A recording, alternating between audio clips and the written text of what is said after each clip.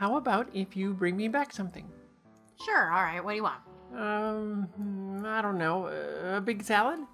What big salad? I'm going to the coffee shop. They have big salads. I've never seen a big salad. They have a big salad. Is that what I ask for? The big salad? It's okay. You don't have to... No. Hey, I'll get it. What's in the big salad? Big lettuce. Big carrots. Tomatoes like volleyballs. August 7th, 2022. Hello, everyone. Hi. Oh, that sounded It's fine. weary. You I'm sound just weary. I'm trying not to cough because I'm allergic to California. Yeah. Usually it's the game, is it COVID or is it just allergies? But, since I never go anywhere anymore, it's definitely allergies. I'd like to say you pointed out, is it the thing? Or is it allergies or COVID? It's just a regular COVID. It's a regular part of life now, and it's horrid. It is. It's horrid. Sound like horde, which is a Horrid. different thing. It's fine. Horde. Maybe you went in horde. I don't know. I don't know. Didn't. I don't go anywhere, like I just said. Okay. Convenient, almost as if you were using that as a story to prove you have right. not hoard. Yes. To throw you off the track. Oh, Lord. Okay. Yeah, my allergies... You know what that rhymes with? What? You said Lord. Yeah? So you know what that rhymes with? Boo. Sorry. I'm so sorry. Hello. She's not sorry at all. As everyone who listens to the show regularly would know. You're not sorry. You're not sorry. I'm never sorry. No. But allergies are really bad. Mine Yes. too. It's been bugging me all week. It's terrible. I can't talk right. My voice probably sounds weird. It always sounds weird now, but even weirder than normal.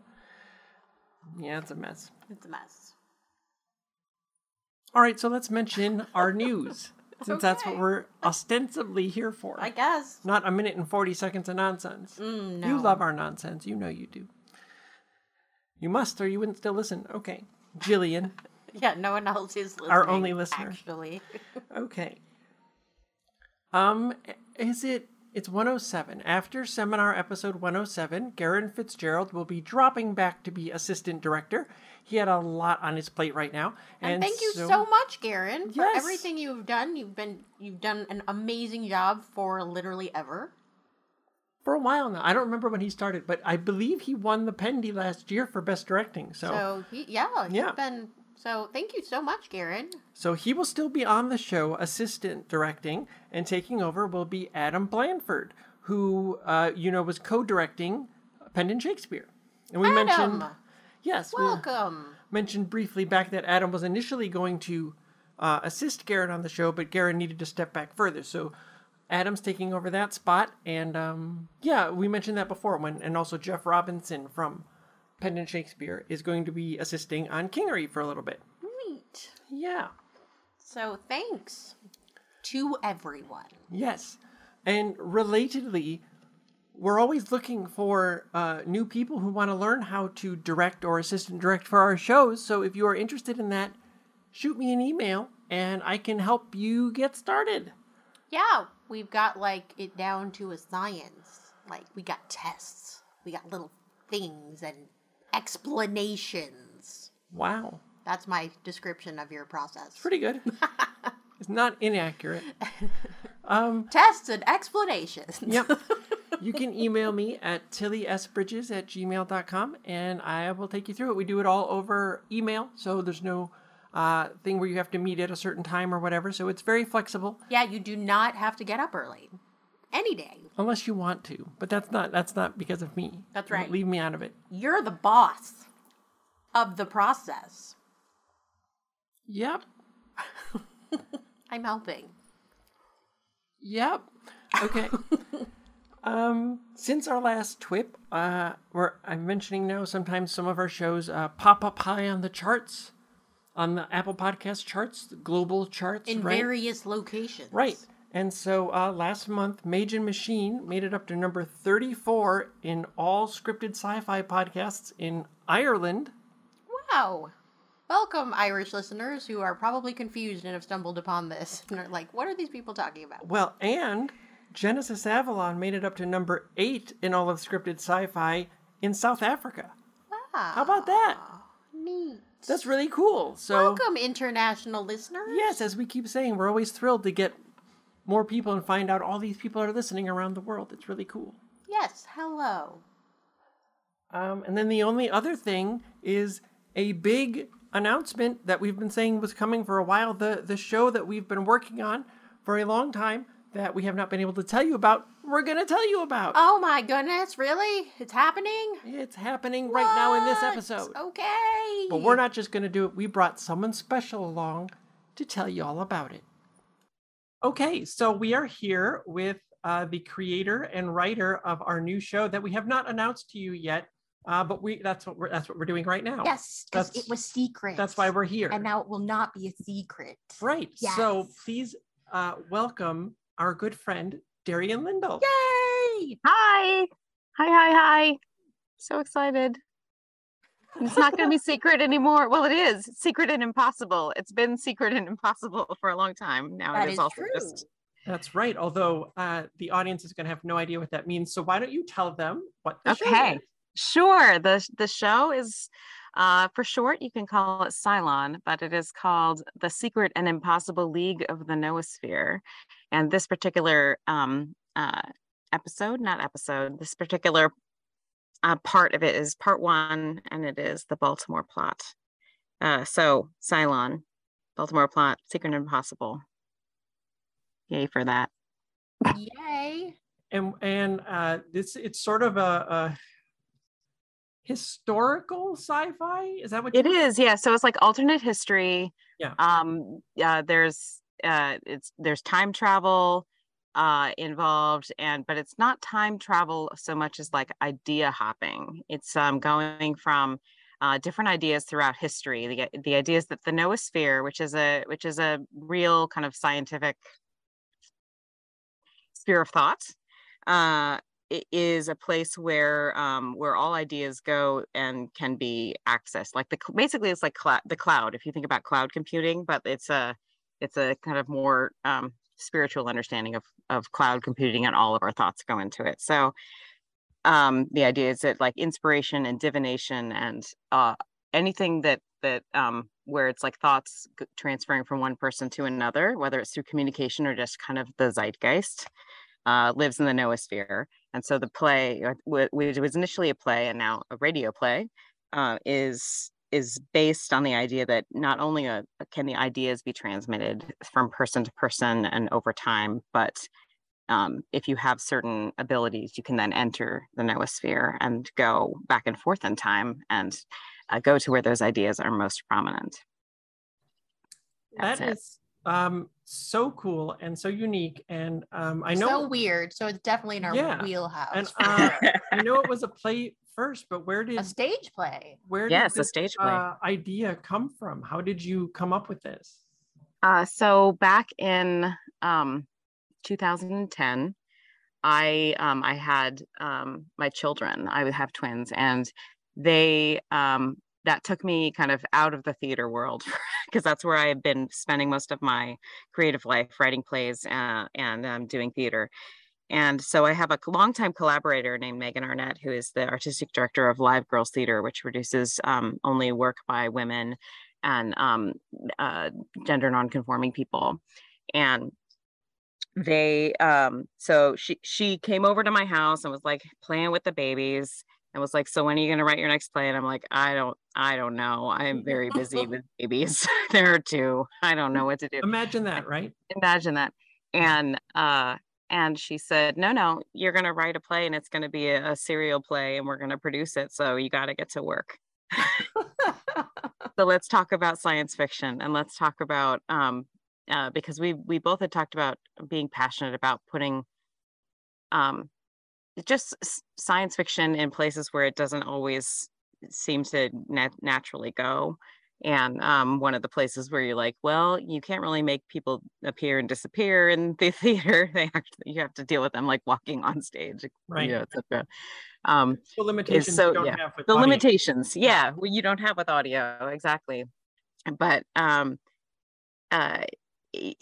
we we're both passionate about putting that on the stage. And she and I talked about kind of like, we're just like spitballing ideas, and both of us brought up the noosphere because we had both read about it in some other thing, and they were like, well, that's what it is.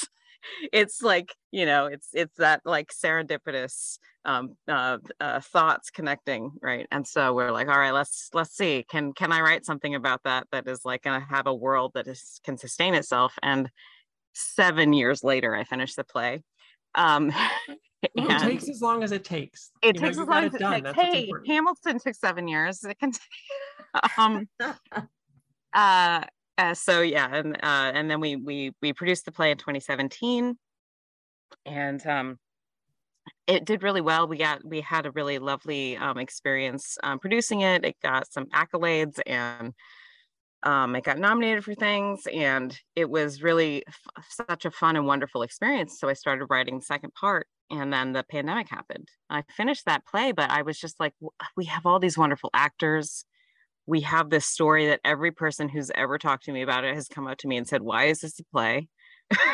Because it should be something, it should live in another medium. So I thought, you know what, maybe it's time for me to reach out to my lovely longtime friends who do this kind of thing, and talk about how to make it into an audio play, a radio play. And then UK's came into the picture, and we're so thoughtful and responsive and encouraging.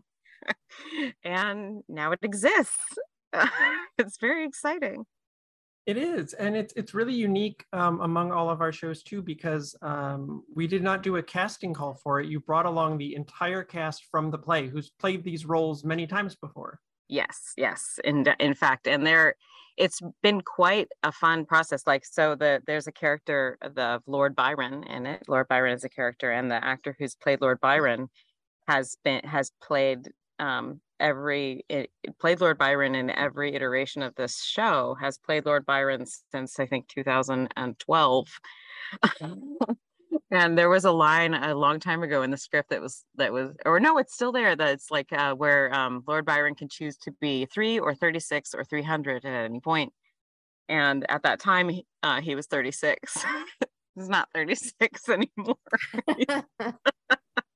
But yeah, so like when I hear Lord Byron's voice in my head when I'm writing, it's definitely played by Daniel Christensen, in a way that, that happens when you're writing for specific actors. And so it was really just the show was very moving for the people who were involved in it when it was a play. And they, every time I asked them to come back and reprise those roles, or like come back and do a reading for the second play, they're all just so game. They're all so excited to be a part of the world that it's very humbling and exciting. And so I'm just really excited to introduce them as actors to, the Pendant universe, and to kind of see how they're received by the existing kind of fans.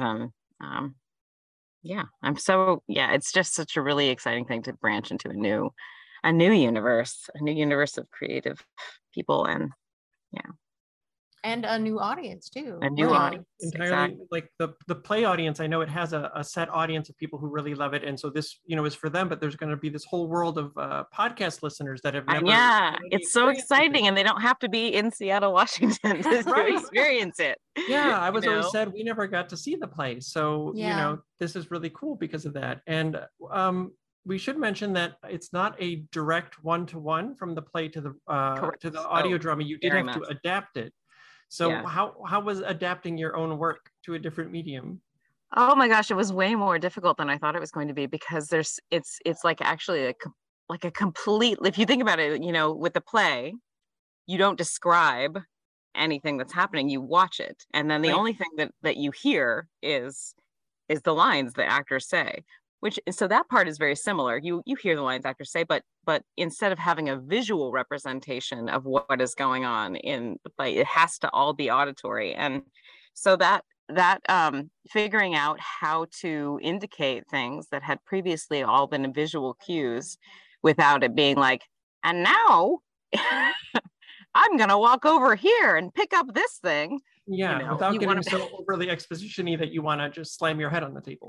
Yeah, and I will say I credit you, Tilly, with the idea of, because I had in the script, because I'm a nerd, when I like wrote the script up, the final script, I like had footnotes, because the whole thing is very extensively researched and based in history. So much of what is said and referenced is like specifically tied to things that the characters who are playing real people all said and did and thought in their lives. And so I had all these footnotes just kind of like as like food for thought for people who are reading the play and wanting to produce it, so that they would know that like these lines come from real quotes from the the people who made them, and like real art is really based in a lot of science about alternate universes and time travel. So I just had these footnotes, and Tilly, you were like, well, they're great, so like, can we hear them?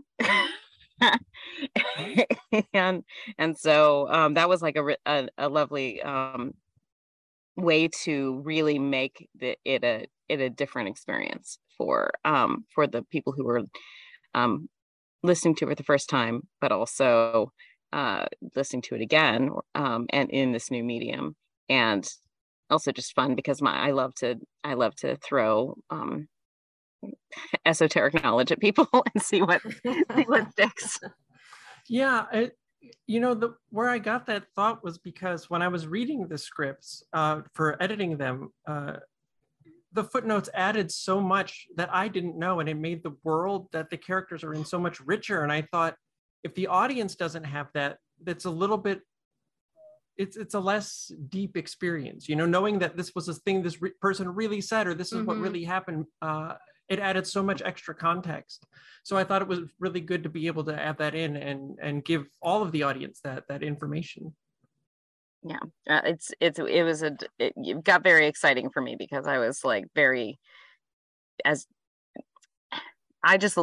research part of writing is one of my favorite phases. And so, which is why I end up writing so many things that are based in history, because that means I get a chance to do a lot of research, which is a lot of, so my knowledge tends to be like deep in the moment, and then I forget it and becomes Wikipedia level, after that. But it's like, when I'm researching it, I really know. And then, later it goes away. Well, that's what being a writer is, right? Giving yourself homework for the rest of your life. Exactly. Yeah. Pretty much. So just store it in the noosphere and other people can pick it up. That's right. And you know what? You were right about the cast being so enthusiastic, because I remember as their lines were coming in, they were all just like, oh my God, this is so exciting. When can we hear it? When will it be done? So and a lot of them had not done voice work before. Right. Correct. Yeah. Yeah. So it was very new to them, and they were very excited. And it's great too, because plays, I love plays, but they're so in the moment. You get every performance is different, and once you've seen it, that's it. It's gone. But with the audio, you only get the one performance, but it's going to be there forever, right? Yeah. So it's so different to think about the different ways that the same story can exist in time in different ways, and it kind of blows my mind. Right, and the director like choosing the takes and making those decisions. This is the way this form will be. Yeah, right. It is really different, and it's also just really exciting. One of the things that was hard for me at the beginning, right, was trying to figure out how it could be a different. It's not like it was one thing to write it, but then to listen to it, because I had all these ideas about how it would be, and to really I always turn my work over to a director. That's like not new, but the part that was new was just really like having it shown back to me in a different medium was exciting and scary. It was like difficult to be like, it's gonna have a totally different feel than a stage play. It doesn't feel like it's just like a reading of a stage play at all. right? And so you're really taken along with the musical choices, with the creation of all of these amazing sound design elements. There's one of my favorite things to do as a playwright, which is like mean, is like I'll be like, I just write something magical into the script and be like, not my problem. Yeah, we do that too in the audio. We have definitely done that. Yeah, I just wrote a script where it's like, this takes place in the null space. I'm sorry, because what does that sound like? I don't know. Or we for the like, director. we just put green light. It's a sound effect too. Yeah. A light turn green. That's fine. The lights turn green. And that's, you got to make that. Yeah, exactly. You have to make that, whatever that is.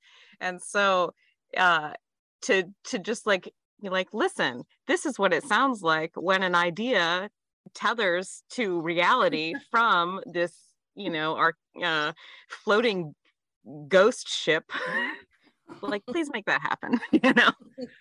Yeah, it's magic. I've trained all of our directors, and they have all so far surpassed me, because all I can give them is like the basics, understanding of things, but I'm not that good at it, and they're so much better than I am, and it blows my mind every time. I was so impressed. I was so impressed with both the director and the assistant director, the way that the piece has really taken life, the way that they're able to differentiate between like, oh, well, this person's actually in the space, this person is an imaginary ghost in the space, and this person is just a voice and not actually in the space at all. And you're like, yeah, it makes sense. Totally. I can totally tell just by listening who's what and who's doing what. And I just praise. Yeah, this is the one that we have been mentioning that is directed by Vincent Morrison, longtime Seminar director, and assistant directed by Paul Brueggemann, who's also directed Seminar, and he worked on Dreamnasium and a bunch of other stuff. So they're two pendant stalwarts, those two. They definitely are. Yeah. And they did just amazing work, and they really jumped into this world that is, it's baked. This world's been fully baked, and like with a group of people who've all been working in it for many years, and just jumped in and weren't afraid to make it their own. I was very impressed with both Vincent and Paul's work. Yeah, that's one of my favorite parts about doing any kind of collaborative art is turning the script over to someone else and seeing how they interpret what we wrote. And sometimes it lines up so perfectly, and sometimes it's nothing you would have ever expected, and it's better. So it always blows my mind. I love collaborative art for that very reason. Yeah, it's by far my favorite. It's why, I guess, that's not a surprise, because that's why we do it. Right. Okay, well, I think we've covered most of everything. We're thinking it's probably going to premiere sometime around the mid-September, and we're hoping to have a preview trailer ready for you sometime later this month, so you can stay tuned for all of that good info. Is there anything else you'd like the people out there to know about Cylon?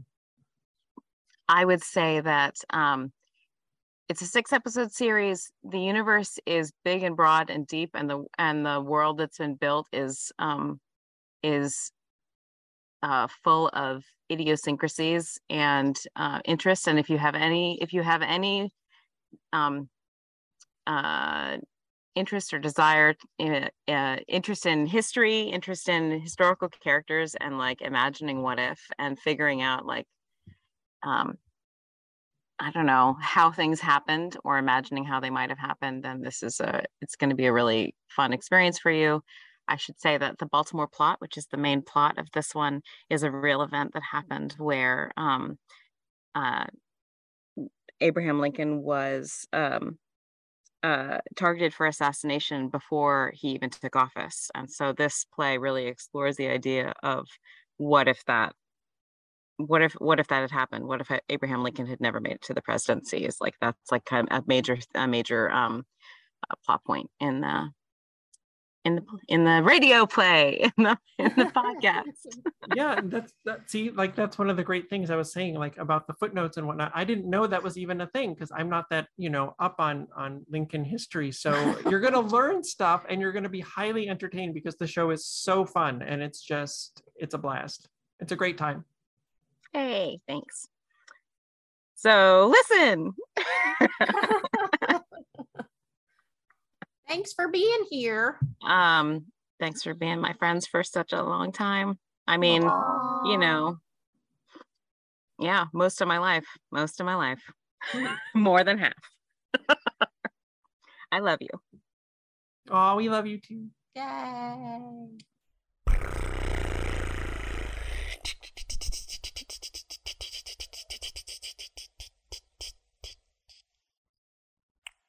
From Northern Virginia, we have Kim Giannopoulos on the line. Hello, Kim. Hi, Jordan. How are you today? I'm doing all right. How are you doing?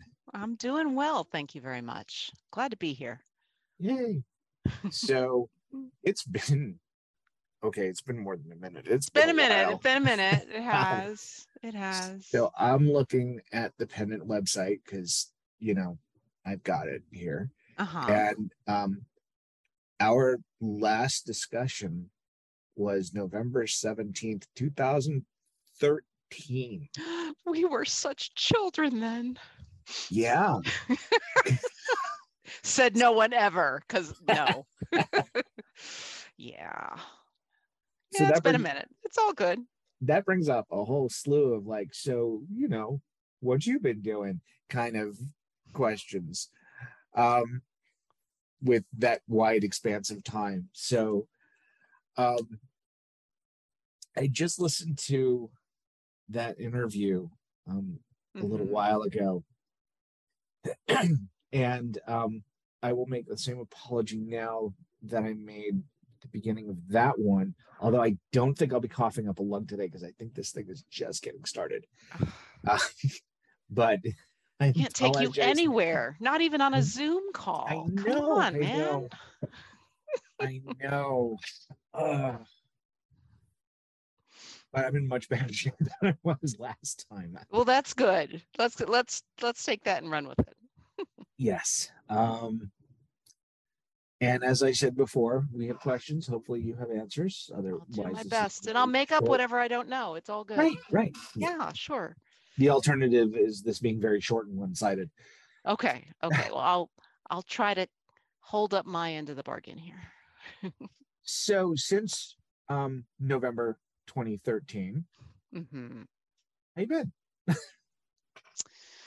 I've been good. Let's see. Just like everyone else, I've been getting older. Both of my children have not only gone to college but graduated from college. Congratulations and Thank congratulations. you. Oh, writing that last tuition check was just so freeing. I can't tell you. For those of you who haven't been through it yet, holy moly. Yeah, so they're both graduated. One has been out in the workforce now for a couple of years, and the other one is trying to figure out if graduate school is the right path, because she just finished college. So that's probably a direction she's going to go, but she's going to work for a year and see how that works out. Okay. Let's see.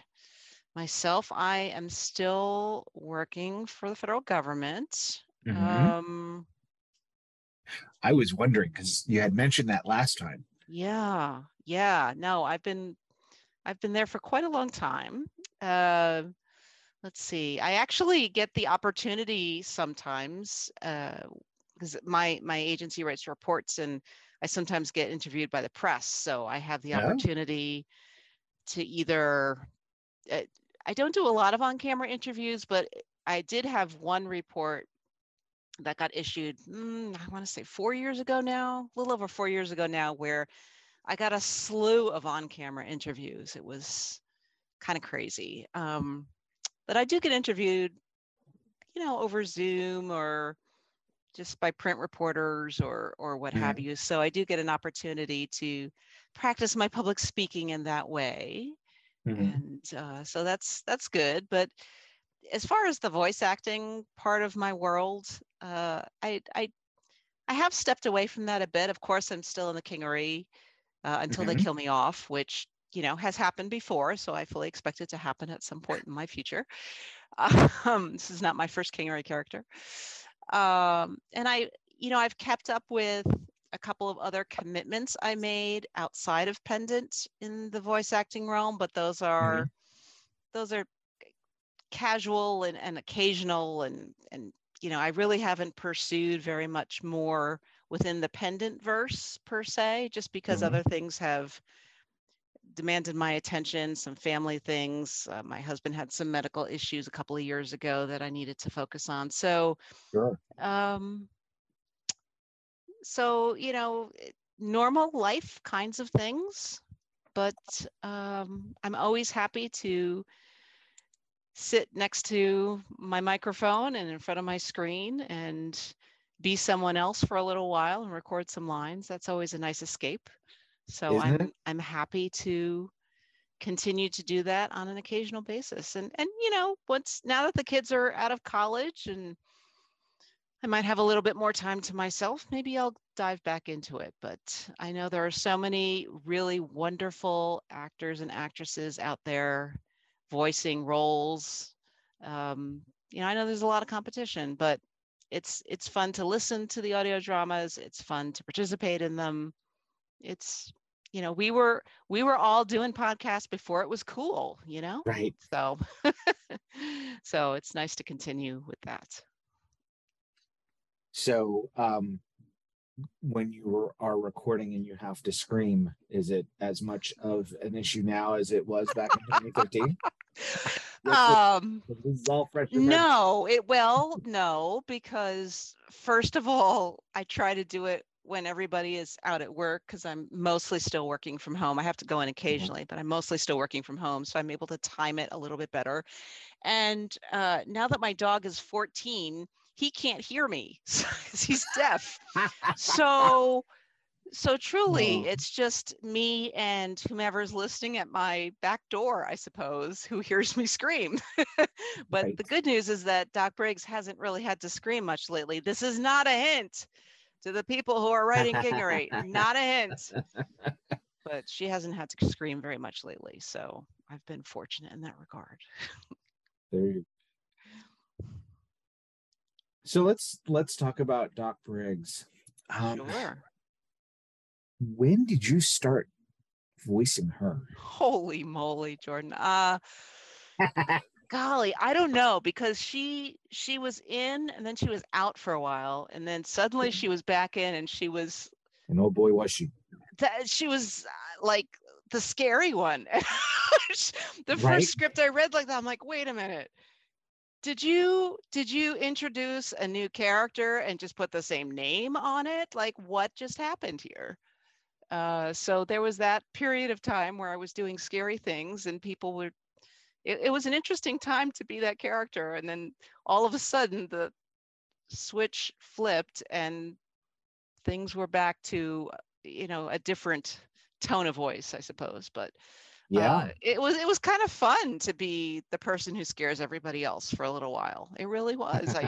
I just put on my, I guess my inner New Yorker perspective, and intimidate all was my mantra, I suppose, when I was doing it for that. Sometimes you got to do what you got to do. You gotta do what you gotta do. You know what I'm saying? You know what I'm saying? I know what you're saying.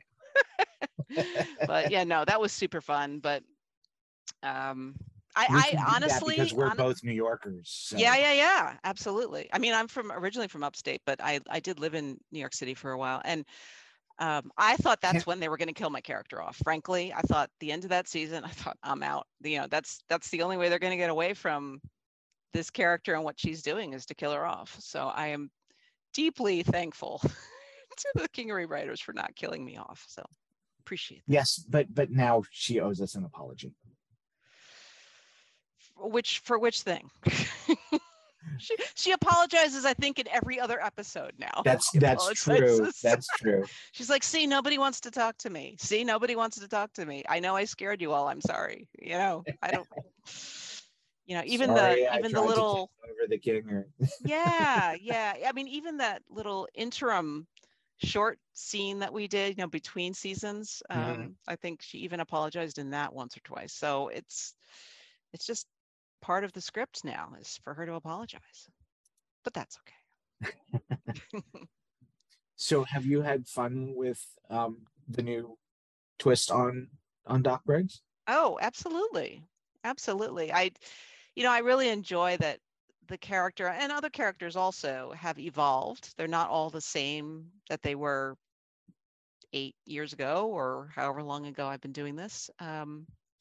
It's it's nice to see an evolution in character development, as opposed to some shows and some podcasts where the characters, you think, okay, let's move things along here. Let's have a new twist that's a little bit more permanent than just this episode. So it's nice to see some changes take place, and it keeps things fresh, that you're not feeling like you're saying the same things but on a different day with a different script. So yeah. It's been an interesting evolution, because you start off as, Doc Briggs, and then you get Doc Briggs 2.0, who's Yes. all evil. Yes. And now you've got this Doc Briggs who is there. It's almost like a third different character, where That's true. Now she's trying to find her place again and trying to move forward. Exactly. So where are you drawing from to do these roles of this one character? That's really Yeah. That's a good question. Thanks. We asked the hard-hitting questions. Okay, here. Well, that's what you get paid the big bucks for, Jordan. I mean, let's be real. I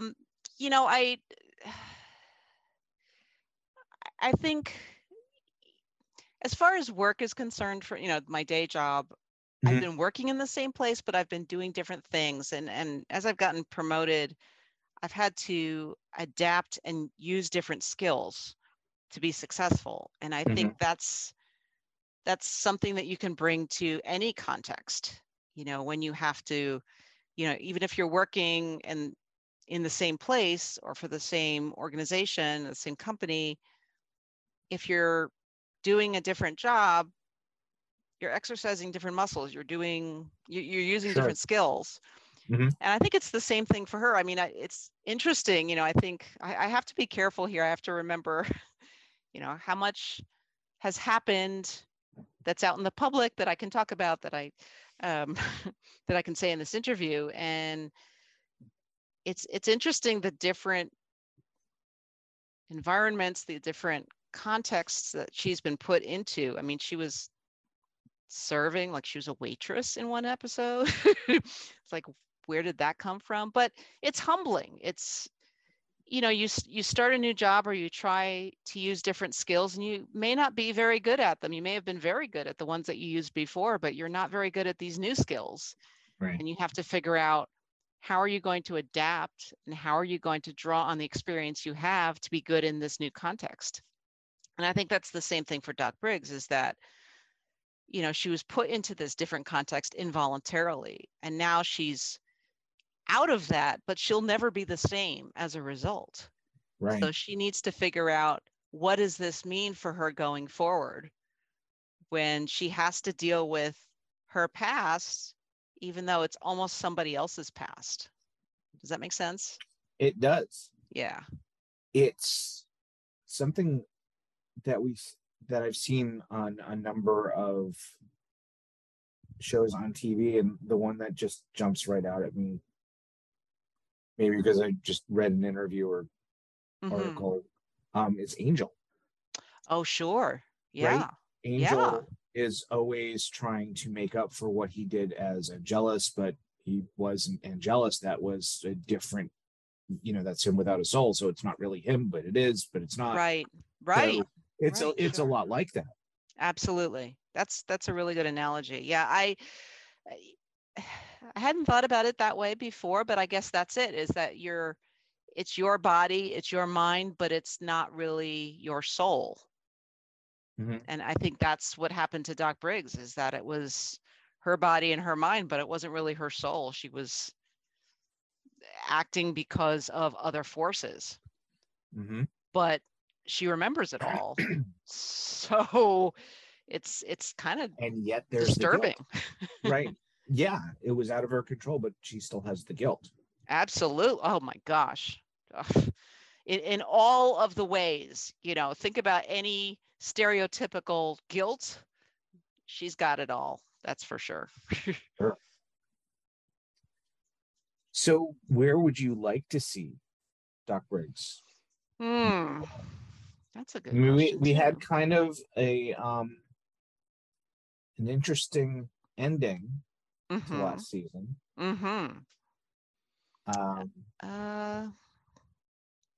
So where do you want to see things go for her? Yeah, I think the character would probably like to be able to use her medical skills again, just because that's what she was trained to do. Right. But I think right now she's very concerned about owning her own mind and body. Sure. And if there was any way that she could be certain that she would not lose control again, I think that would be really important for her. So going back to using her medical skills, that's something that she did for years before this event happened.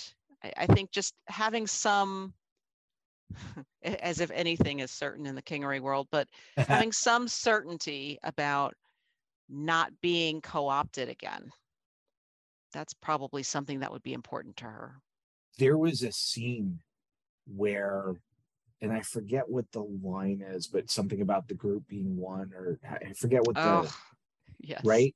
Yes. And a bunch of, not a bunch, but a couple of the characters at the same time repeated that mantra. Yep. Were you one of those? I was one of those. Yes, right. I was. So that makes me think, and this is just creepy. Right. But that makes me think that Doc Briggs may never get that certainty, because every now and again she'll hear that key word and it's a trigger. There's that trigger. Absolutely. And that's, it'll be one of those things where just as she feels more comfortable with where she is or how she's grown, something will happen that will bring her back, and that will, it's like any psychological trauma, I suppose, is that's, it only takes one small word or action or smell or whatever to bring you back. And the equivalent of, it's a form of PTSD. It is a form of PTSD. It is. So I don't know that she'll ever, it might be a romantic goal, right? That they, she'll never achieve it, but it would certainly be a goal. And is there something that you want to do as a voice actress with her? I mean, I've voiced her for a while now, and that's nice. It's nice to have a continuing character. I don't know. There's just so much rich storytelling going on in the Kingery. I would love to be able to keep her in the action to some degree, even though she's not one of the primary characters. I would love to just keep a toe in the water, as they say. I probably would prefer not to be, the the big bad again, but actually it was kind of fun, so I shouldn't say that. But I would love to just keep her as part of the show for a while yet. I don't think we've explored everything that she has to offer. But I'm flexible. I trust the writers of the Kingery, and they've come up with so many wonderful storylines over the years. I'm sure they'll come up with more. Definitely. Writers are really good. Absolutely.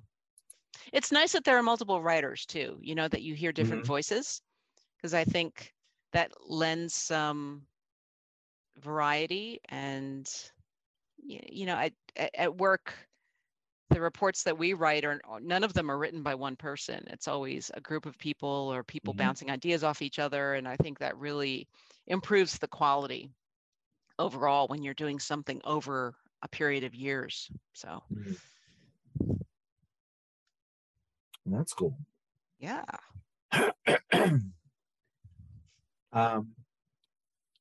So you've been busy with work and family and all that. So have you had a chance to do any seminar stuff that you had thought about doing, all those years ago? Oh, back a million years ago, I did write one seminar short, and I had ideas for others, but naturally I write for work too. So sometimes I'm just burnt out from writing, which I know Tilly and Susan are going to be like, what are you talking about? Burnt out from writing? How could that be? But I have to write in a certain way for work, so that I was going to say it's tototally different. It's totally different, yes, and cathartic, depending on the story. It can be very cathartic. Indeed. So no, I have not done any more of that. Again, it's another one of those I might get back to it someday kind of things. Seminar always need shorts. I'm sorry, say that again, Jordan. Seminar always need shorts. I know. I see the messages. I see them. I think I say that like every other interview now. Yeah. I'm going to jot. I'm writing it down right now. Look, seminar short. Seminar short. There we go. Okay. But no, I haven't written any more of that. It's, like I said before, I haven't really auditioned for very much recently. I've kept up on my obligations, but it's maybe post-COVID will be an opportunity to do something different but the same. I look forward to post-COVID. Whenever that might be. What was that T-shirt I saw? I'm looking forward to precedented times.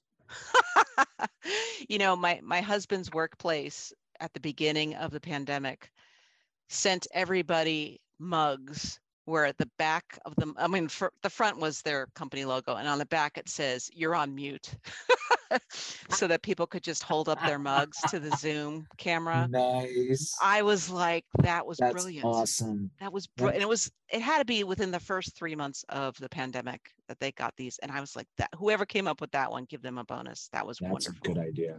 Mm-hmm. Yeah. Yeah, I typically don't have my camera on. I just have my avatar of Kermit's head on Yoda's body. Nice. And the greens, they kind of match, so it's all good. They do. Yeah. My customers get a kick out of it. Nobody so far has said, we really need to see you. Aww. So no, I'm fine with it. I was giving you a sad face, but you can't see that, so that's meaningless. Okay. So let's see, what else did we talk about last time? Oh yeah, Odyssey of the Mind. This one's dear to my heart.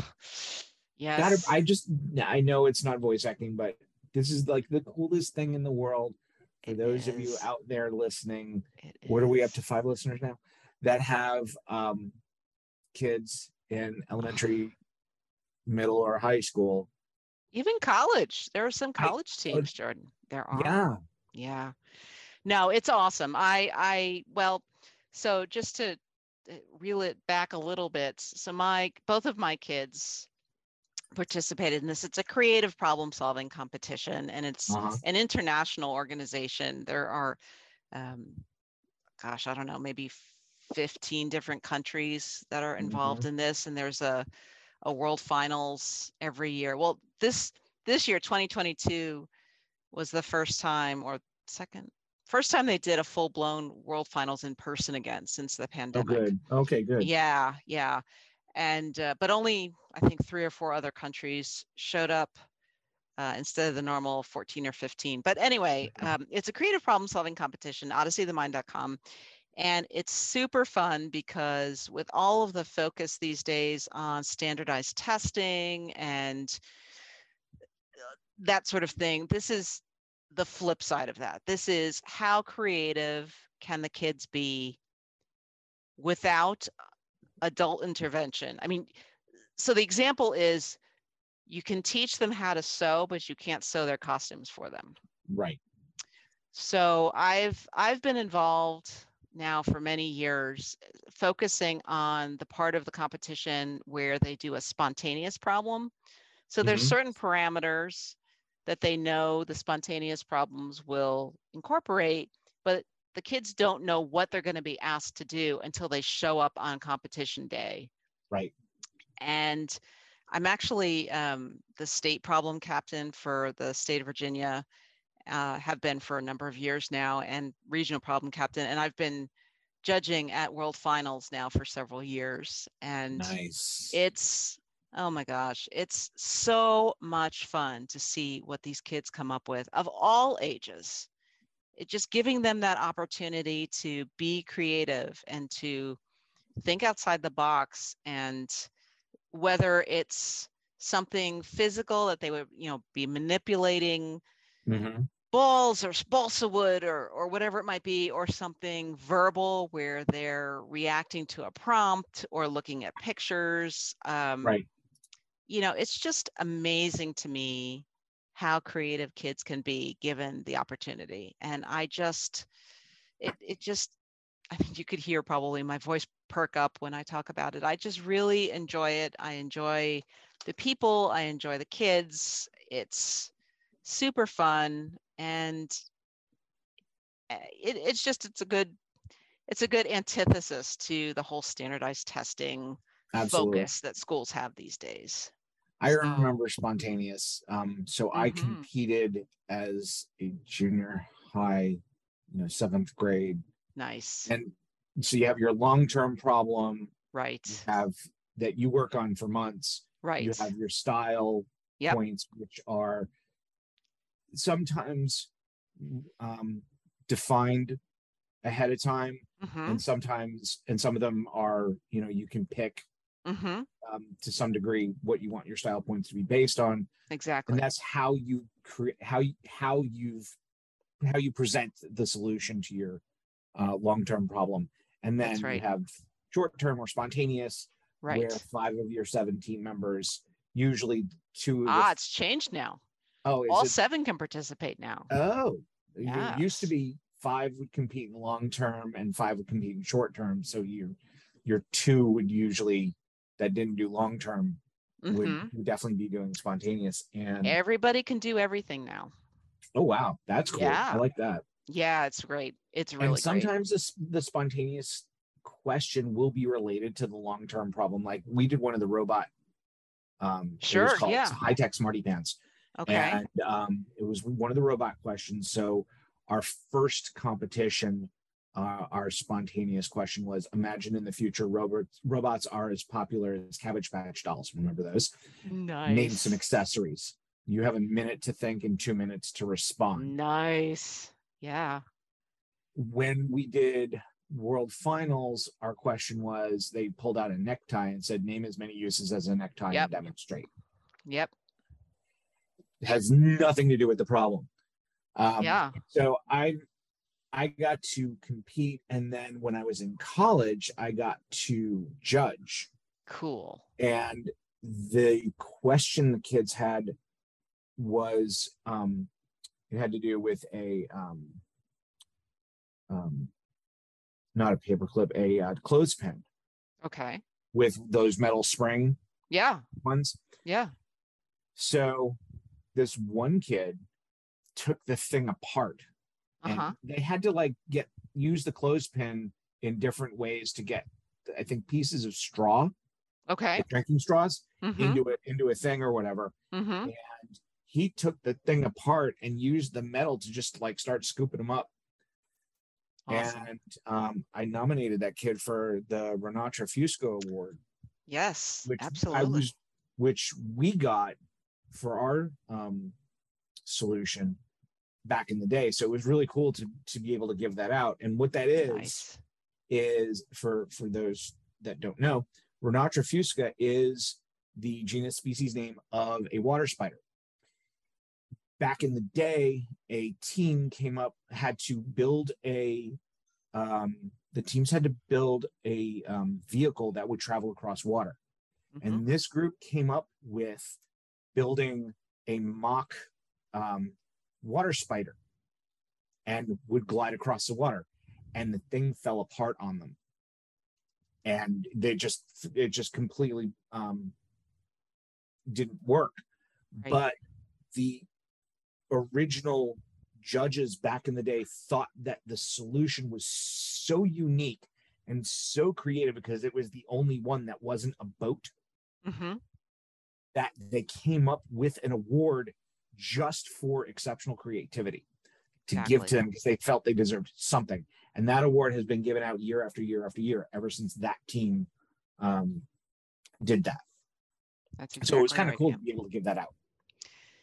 Yeah, and it's a real feather in your cap to receive that award. It's considered one of the highest awards. So yeah, it's amazing to see some of the creative ideas that people come up with just using simple household items.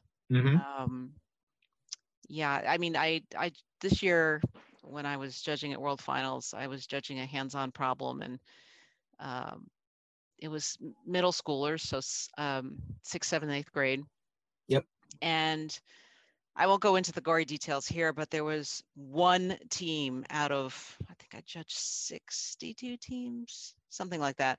One team that kind of figured out a way to get to reach the goal that was unbelievably creative, just mind-blowingly creative. And their score was tremendous because they got all kinds of creativity points. Sure. And not that anybody else didn't do well, they did, but there was just one team that was head and shoulders above the rest. And that's the exciting part of it, is when you see something like that and you think, okay, maybe the future of our world is not in as much jeopardy as I thought if kids like this are coming through and doing these amazing things. You just hope that they're white hats at the end of the day, you know? Right, that they use their creative powers for the better. For good and not for evil. Yes. Yes. Yes. Yes. So yeah, so I'm still pretty involved with that. But of course, that organization took a bit of a hit with the pandemic as well, because sure, for some time we did have virtual tournaments, but I mean, even thinking about it from a coach perspective, it's just really hard to get kids to collaborate on something which is fundamentally structured to be done in person.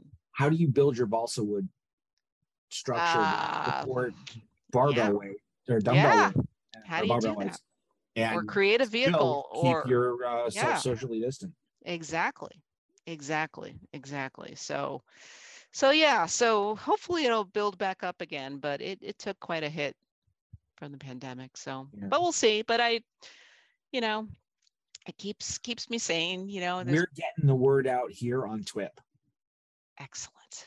Thank you so much. I hope I get some recognition from the corporation. This is all volunteer on my part, but it's super fun for those of you out there who have kids in school. If that's an option for your child to do, tell them to give it a try. It's really super fun, especially for kids who think differently, that don't follow the same path as many others. This is a really great opportunity for them to try something different and be rewarded for it. Absolutely. Yeah. We were a bunch of weird little 7th graders, and we just took that to the Jordan, that's not what we call them. Now, come on, work with me here. We knew, and we embraced it. Back in the ancient times when I was in high school, I did it too for a couple of years where nobody knew what they were doing. But I still remember my spontaneous problem from when I was in high school, and that was I don't know if there was maybe less licensing concerns at the time or something, but it was Miss Piggy and Kermit the Frog, our girlfriend and boyfriend. They're supposed to go out on a date tonight, but Kermit doesn't really want to go. What excuse does he give Miss Piggy? Yeah. Oh, yeah. We came up with some responses that would be not appropriate now, let me just say. But it's super fun. And, and if that's not something that's an option for your kids to do, find something that gives them an opportunity to do something that shows who they really are and shows off their creativity.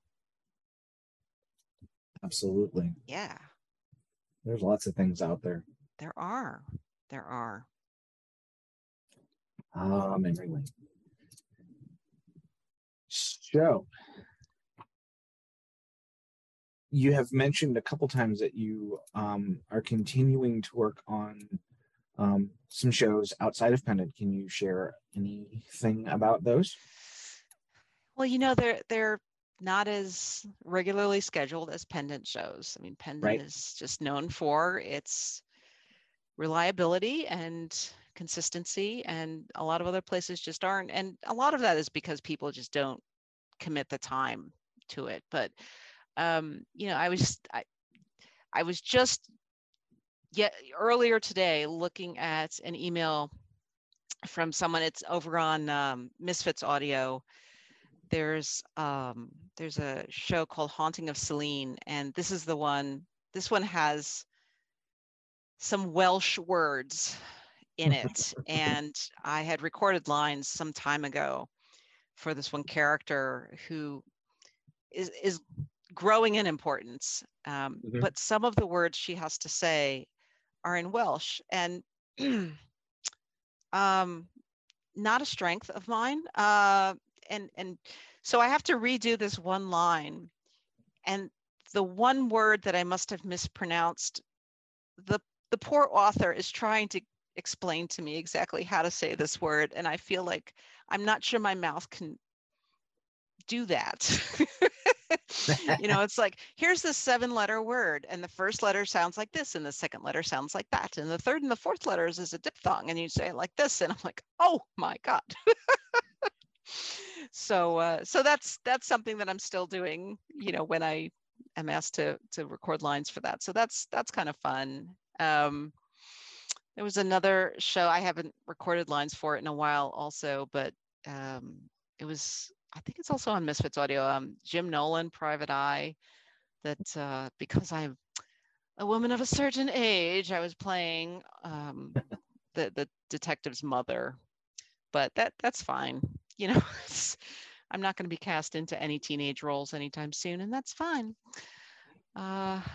Other than that, it's just sort of one-offs here and there that people just need another voice, and they know that I've done things for them in the past. So, I'm very boring in that regard, but there's just so much talent out there right now, and so many people who have discovered podcasts and have discovered voice acting, and it's just kind of fun to listen to all of the different folks who do this on a regular basis and hear new people and doing different things. So it'll be nice to do a little bit more probably now that I have a little bit more time, but I enjoy benefiting from the talents of others as well.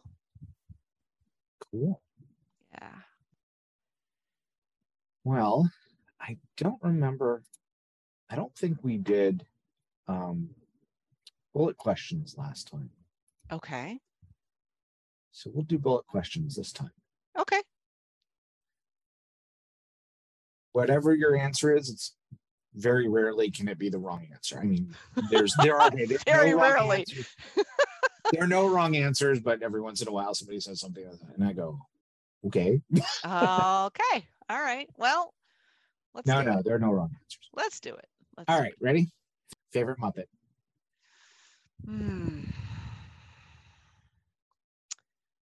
Beaker. Beaker. Yeah. Excellent choice. Yeah. Poor guy is probably a brilliant scientist, but he just is in the wrong place 99% of the time. Have you seen the little clip of Muppet Carol of the Bells? I have.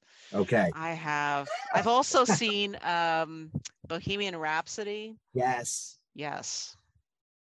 But Beaker plays a very important role in Muppet Carol of the Bells. Absolutely. Yes, he does. Oh, I love watching those. Those are super fun. Everything bad happens to Beaker. Everything bad happens to Beaker. But, all right. Yeah. All right, we're not bullet questioning. Okay, sorry. Well, okay, sorry. No, that's all. Stop me. pontificating That's on here. me. Okay. All right. All right. Favorite pizza topping? You're gonna hate me for this one. Anchovies. There are no wrong answers. Okay, anchovies. Um, Can I tell you why? Oh, that's sure. not bullet. We're not bullet. That's okay. No, go ahead. So the reason why is because when my husband and I were in college, it was well known that people, now keep in mind, this was a long time ago before people ordered online and everything, that people would steal other people's pizzas. Sure. If you paid with a credit card ahead of time. So the way that my now husband and I used to make sure nobody would steal our pizza is to order with anchovies, because people would take one look at that and leave it. So that's why. Yep. Yep. I've heard of this plan before. It works. It works. I believe it. Yeah. Favorite DC movie / TV show? Oh, well, right now it's got to be The Flash. And we got news about season 9 today. That's the last season. Yep, and it's only 13 episodes. Yeah. In fact, the ringtone on my phone is still the Flash theme song. So nice. Yeah. It's kind of gone up and down over the years, but I've been a stalwart. I've stuck with it. Not all the Arrowverse shows, but the Flash I have stuck with. So I was sad when Cisco moved on, but I was too. Yeah. I was too. Yeah. But it's been good. Yeah. Yeah. No, this year, it's been very comic book-y this season, and I like that. Yes. Yes. So I think the next 13 will be about wrapping up, and now that they know, it'll be about wrapping up and going out. Yep. Going out well. Yep. Exactly. So, yeah, looking forward to it. Favorite Marvel movie / TV show? I'm a Doctor Strange fan. I am. Which one? I liked the first one better. Okay. I liked the first one better. Probably, Scarlet Witch is a pretty kick-ass character, and putting her and Doctor Strange in the same movie, it was like mind blown. I didn't know there was a lot going on all the time. It was a lot going on in that movie. Ooh, yes. And I feel like I have to watch it now a few times to sort of get it. I've only watched it once so far, but the first one, I've watched the first one multiple times, of course, but it was sort of esoteric enough, but kept true enough to the comic, and I just really like the character, and Benedict Cumberbatch is pretty cool as an actor. What's not to like about him? I haven't seen a movie or production of his that I have not liked. Okay, yeah. Love Sherlock Holmes. Absolutely. Yes. And they have said that if he and what's his name could have their schedules cleared up at the same time, because they're also both in the MCU. Yeah. They would do more. I believe it. Yeah. I believe it. Yeah. No, it had the tinges of humor. It was just, it just really worked for me. So. Yeah, it was a lot of fun. And I like how they did the explanation of things, and how they had stuff on the on screen showing like stuff that wet umbrella here and all that. It was kind of cool. Yeah. Absolutely. Yeah. What really blows my mind is that for all of these questions that I'm asking you now, except for like pizza topping and Muppet, it's, well, I could do this for Muppet too. It's not, hey, what's your favorite Star Wars movie? It's now, what's your favorite Star Wars movie and or TV show? Because everything is expanded now. Yeah. Big and small. Multiple media. Yes. Yes. Which is awesome because we get more stuff. Absolutely. Super fun. Star Wars movie or TV show?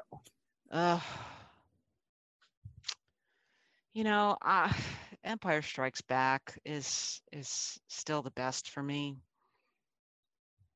It's, I mean, part of it is because of when in my life I saw it, you know, it was a long time ago, but still the best for me. I was recently in Orlando, and I've seen another variation of this, but we went into the Star Wars Outpost store in Disney Springs. Nice. And there was a Princess Leia shirt and there was a Han Solo shirt. And Princess Leia's shirts, they were t-shirts, and the Princess Leia one said, "I love you." And the Han Solo shirt said, "I know." Of course it did. Yep. Of course it did. Yeah, I just, maybe it's a little nostalgia on my part, but hey, you're allowed. We're allowed. Yeah.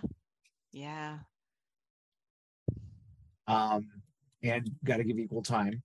Star Trek movie / TV show. Oh, Star Trek 4. The nuclear vessels. Okay, so I now feel obligated to call for a moment of silence for Michelle. What a trailblazer. I mean, she was ill for a while, so this wasn't unexpected, but she just broke so many barriers, and from what I understand, was just such a lovely human being. All of the interviews that I saw with her, she was just a class act. Yeah. She will be missed. She will be missed. Actually, my husband and I were just talking about that last night, because we went to go see Six, because it's touring in DC right now, and it was awesome, by the way, just a plug, awesome show. But we were just talking about the original Star Trek cast, and how many folks are still around. And I think we Shatner, Takei. Shatner, Takei, and Koenig. Yes. So 3. Yeah. Yeah. But I was a Bones fan, to be honest. I was, I just enjoyed him being the emotional one and sort of saying what everybody was thinking. Like, what is wrong with you, Spock? Can't you figure this out? And then, yes, I'm saying the same thing. Yes. So I enjoyed that. So do you think that Strange New Worlds is ultimately going to bring on the people from the original Enterprise as it goes through? Because I don't want to do spoilers, but man, if we don't get a certain character next season, it's going to be like, really? Yeah. Could have sworn that was just like next in line now.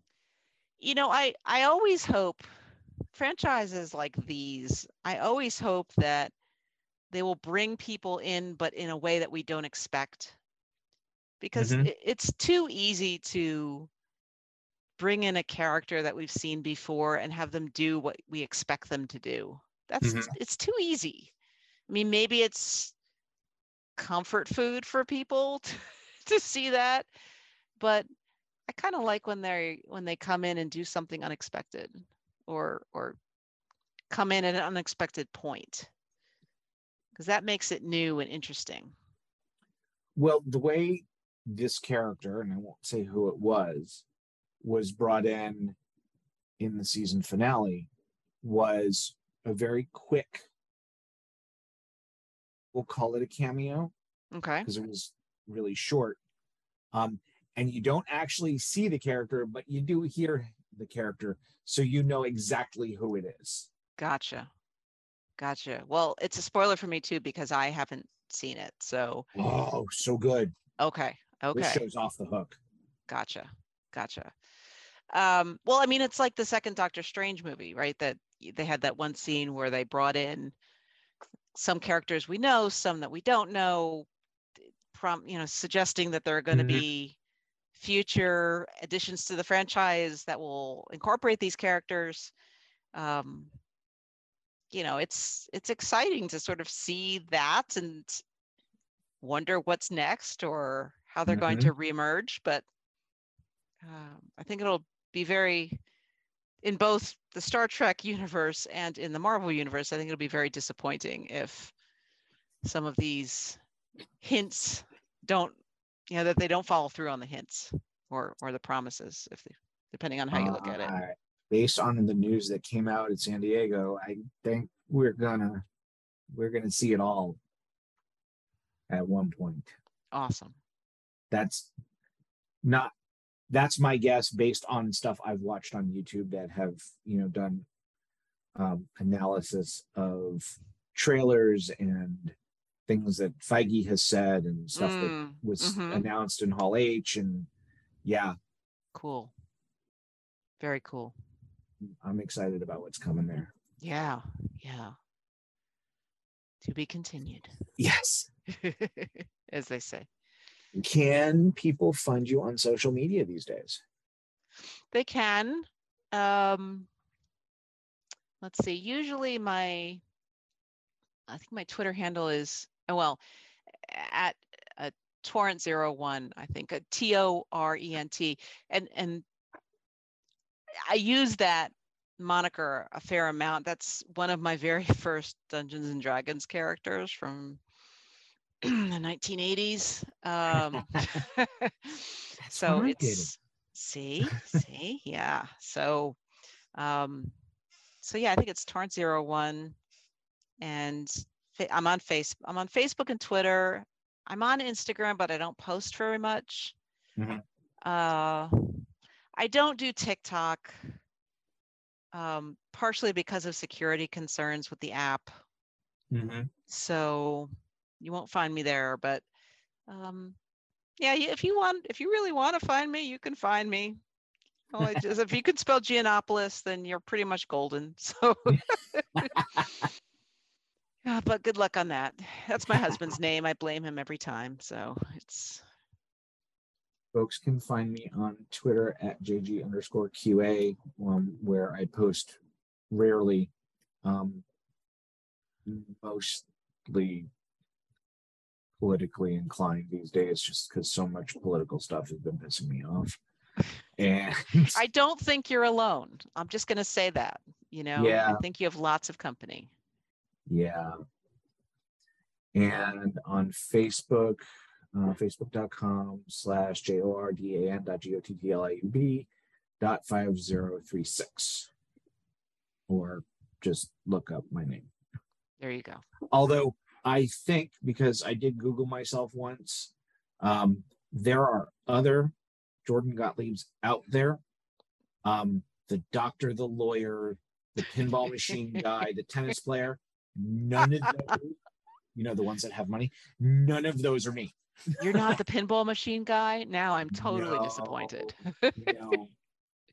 But there used to be this restaurant and a bakery in Savannah called Gottlieb's, and it used to be like this big deal back in the day.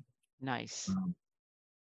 It's possible my dad's side of the family is related to them, possibly. Well, that's cool. And I only know that because we stumbled on it on our honeymoon. My wife and I did half of our honeymoon in Savannah. Nice. And somebody had asked us if we were going to Gottlieb's for dinner. It was like a five-diamond restaurant, or it was back in the day. Wow. And we were like, oh, well, we'll have to do that. So it was one of those restaurants that was only open at dinner time. So we found it. We stumbled on it like around lunchtime, and it was closed. But I poked my head in and I said, well, I'd like to make a reservation. And they said, sure. And they said, what name? I said, Gottlieb. And they said, no, really. And I pulled out my ID. I said, no, really. They're like, you can't make this stuff up. Right. And then they're like, oh, okay, cool. Well, okay. So is there an event? And my wife was kind of hanging back, and they said, it's our honeymoon. They go, we got you. Aww. So they did up this whole thing for us that night and sent us home with some pastries from the bakery. And cool. Yeah. And they had a plate of stuff with writing on the plate. It was really nice. Amazing. What a great story. Good times. That was a couple years ago though, right? Just a couple. No, it's more than a couple. Work with me, Jordan. Work with me.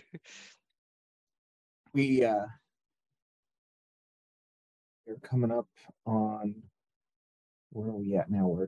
When are we? We're 2022, so that puts us at 18 and a half years. Congratulations. That's wonderful. Thank you. I'm already starting to plot, plan, and scheme for 20, so I've got a little time. But you should. You totally should, because it will sneak up on you, and suddenly it'll be, yeah. When we hit our 20, it was like, what?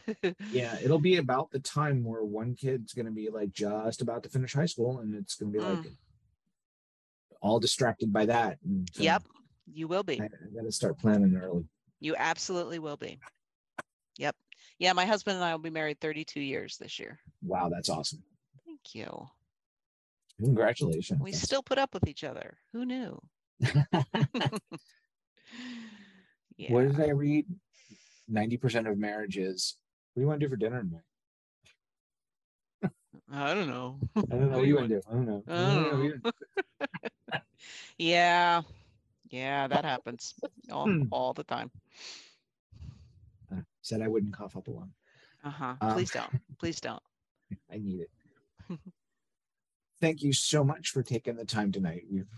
It was my pleasure. Thank you for asking me. Tangents are fun.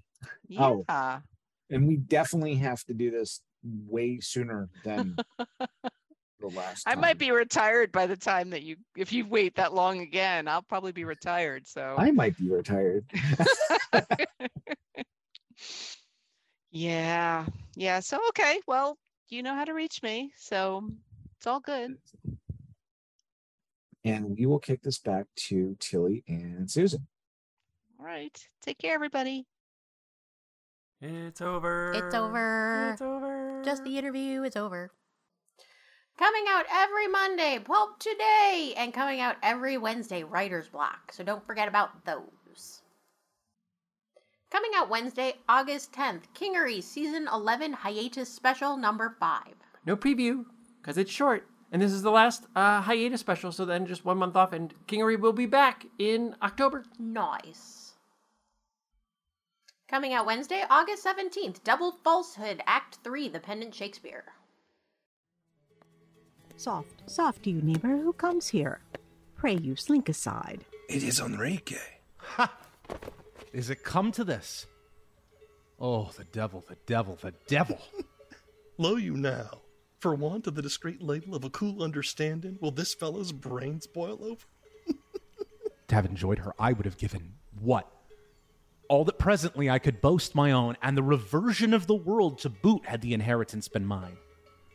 And now, just doom of guilty joys, I grieve as much that I have rifled the stores of beauty, those charms of innocence and artless love, as just before I was devoured with sorrow, that she refused my vows and shut the door upon my ardent longings. Love, downright love, I see by the foolishness of it. Now then to recollection. Was not so a promise first of marriage? Not a promise only, for 'twas bound with surety of 1,000 oaths, and those not light ones neither. Yet I remember, too, those oaths could not prevail. The unpracticed maid trembled to meet my love. By force alone I snatched the imperfect joy which now torments my memory. Not love, but brutal violence prevailed, to which the time and place and opportunity were accessories most dishonorable. Shame upon it. Coming out Wednesday, August 24th, Mage and Machine Season 2 Hiatus Special number 2. No preview again. They're short. Real short. Little bitty bites. Coming out Wednesday, August 31st, Seminar Episode 106. 106? 106? Yeah, I don't. 106 is weird. A little bit weird to me. It's too late. Keep going. We're done. Oh, yeah.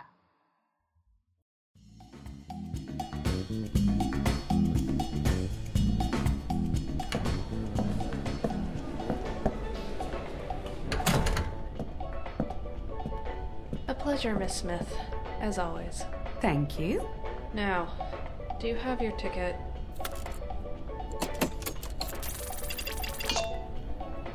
Victorian England. Looking like that. Oh, come on, Shepard. This isn't my first trip. You think I wouldn't come prepared? You aren't my typical customer, Miss Smith. You'll forgive me for being a bit skeptical. Huh. Still, if I may, that dress looks quite lovely on you. Can we just get to the point? Indeed.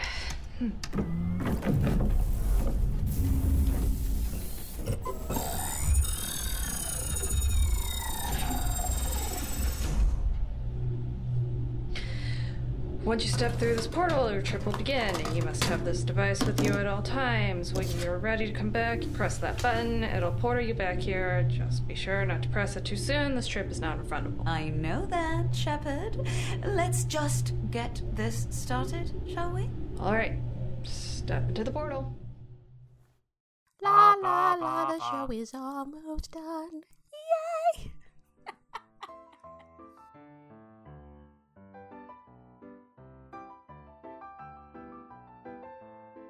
Okay, that is the end of this show. Could it be? We're at the end. Yeah. Yeah. We don't have a premiere date yet for Cylon, which you heard its creator and writer Darian Lindell talking about. Mm-hmm. So my feeling is that it will probably still premiere in September, but we'll let you know for sure on the next TWIP. Yeah. So keep an eye out, though, on our social media feeds and the website, because the show website and preview trailer may go up before then. So you might get a special sneak peek even before the next TWIP if you're eagle-eyed. So stay tuned. Yeah.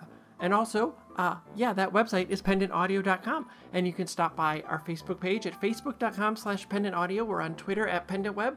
You can find us on Tumblr at pendantaudio.tumblr.com. We are Pendant Productions on YouTube, and that is all of those. We're done with that. We'll see you back here next month. This is Susan Bridges. And Tilly Bridges. Thanks for listening. Yeah, my voice is such a hot mess. Stupid allergies. I hate you. Ah, yes. It's only allergy season 365 days a year in California. Why do you say things like that? I mean, they're true. Yeah. And it's sad. Yeah.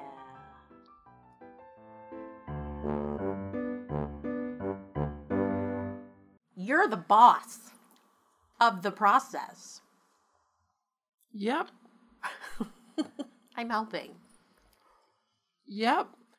The theme to TWIP is Mr. Exposition by Kevin MacLeod at Incompetech.com, licensed under Creative Commons by Attribution 3.0 at creativecommons.org/licenses/by/3.0. The end of the show. That's the end of the show. That's the end of the show.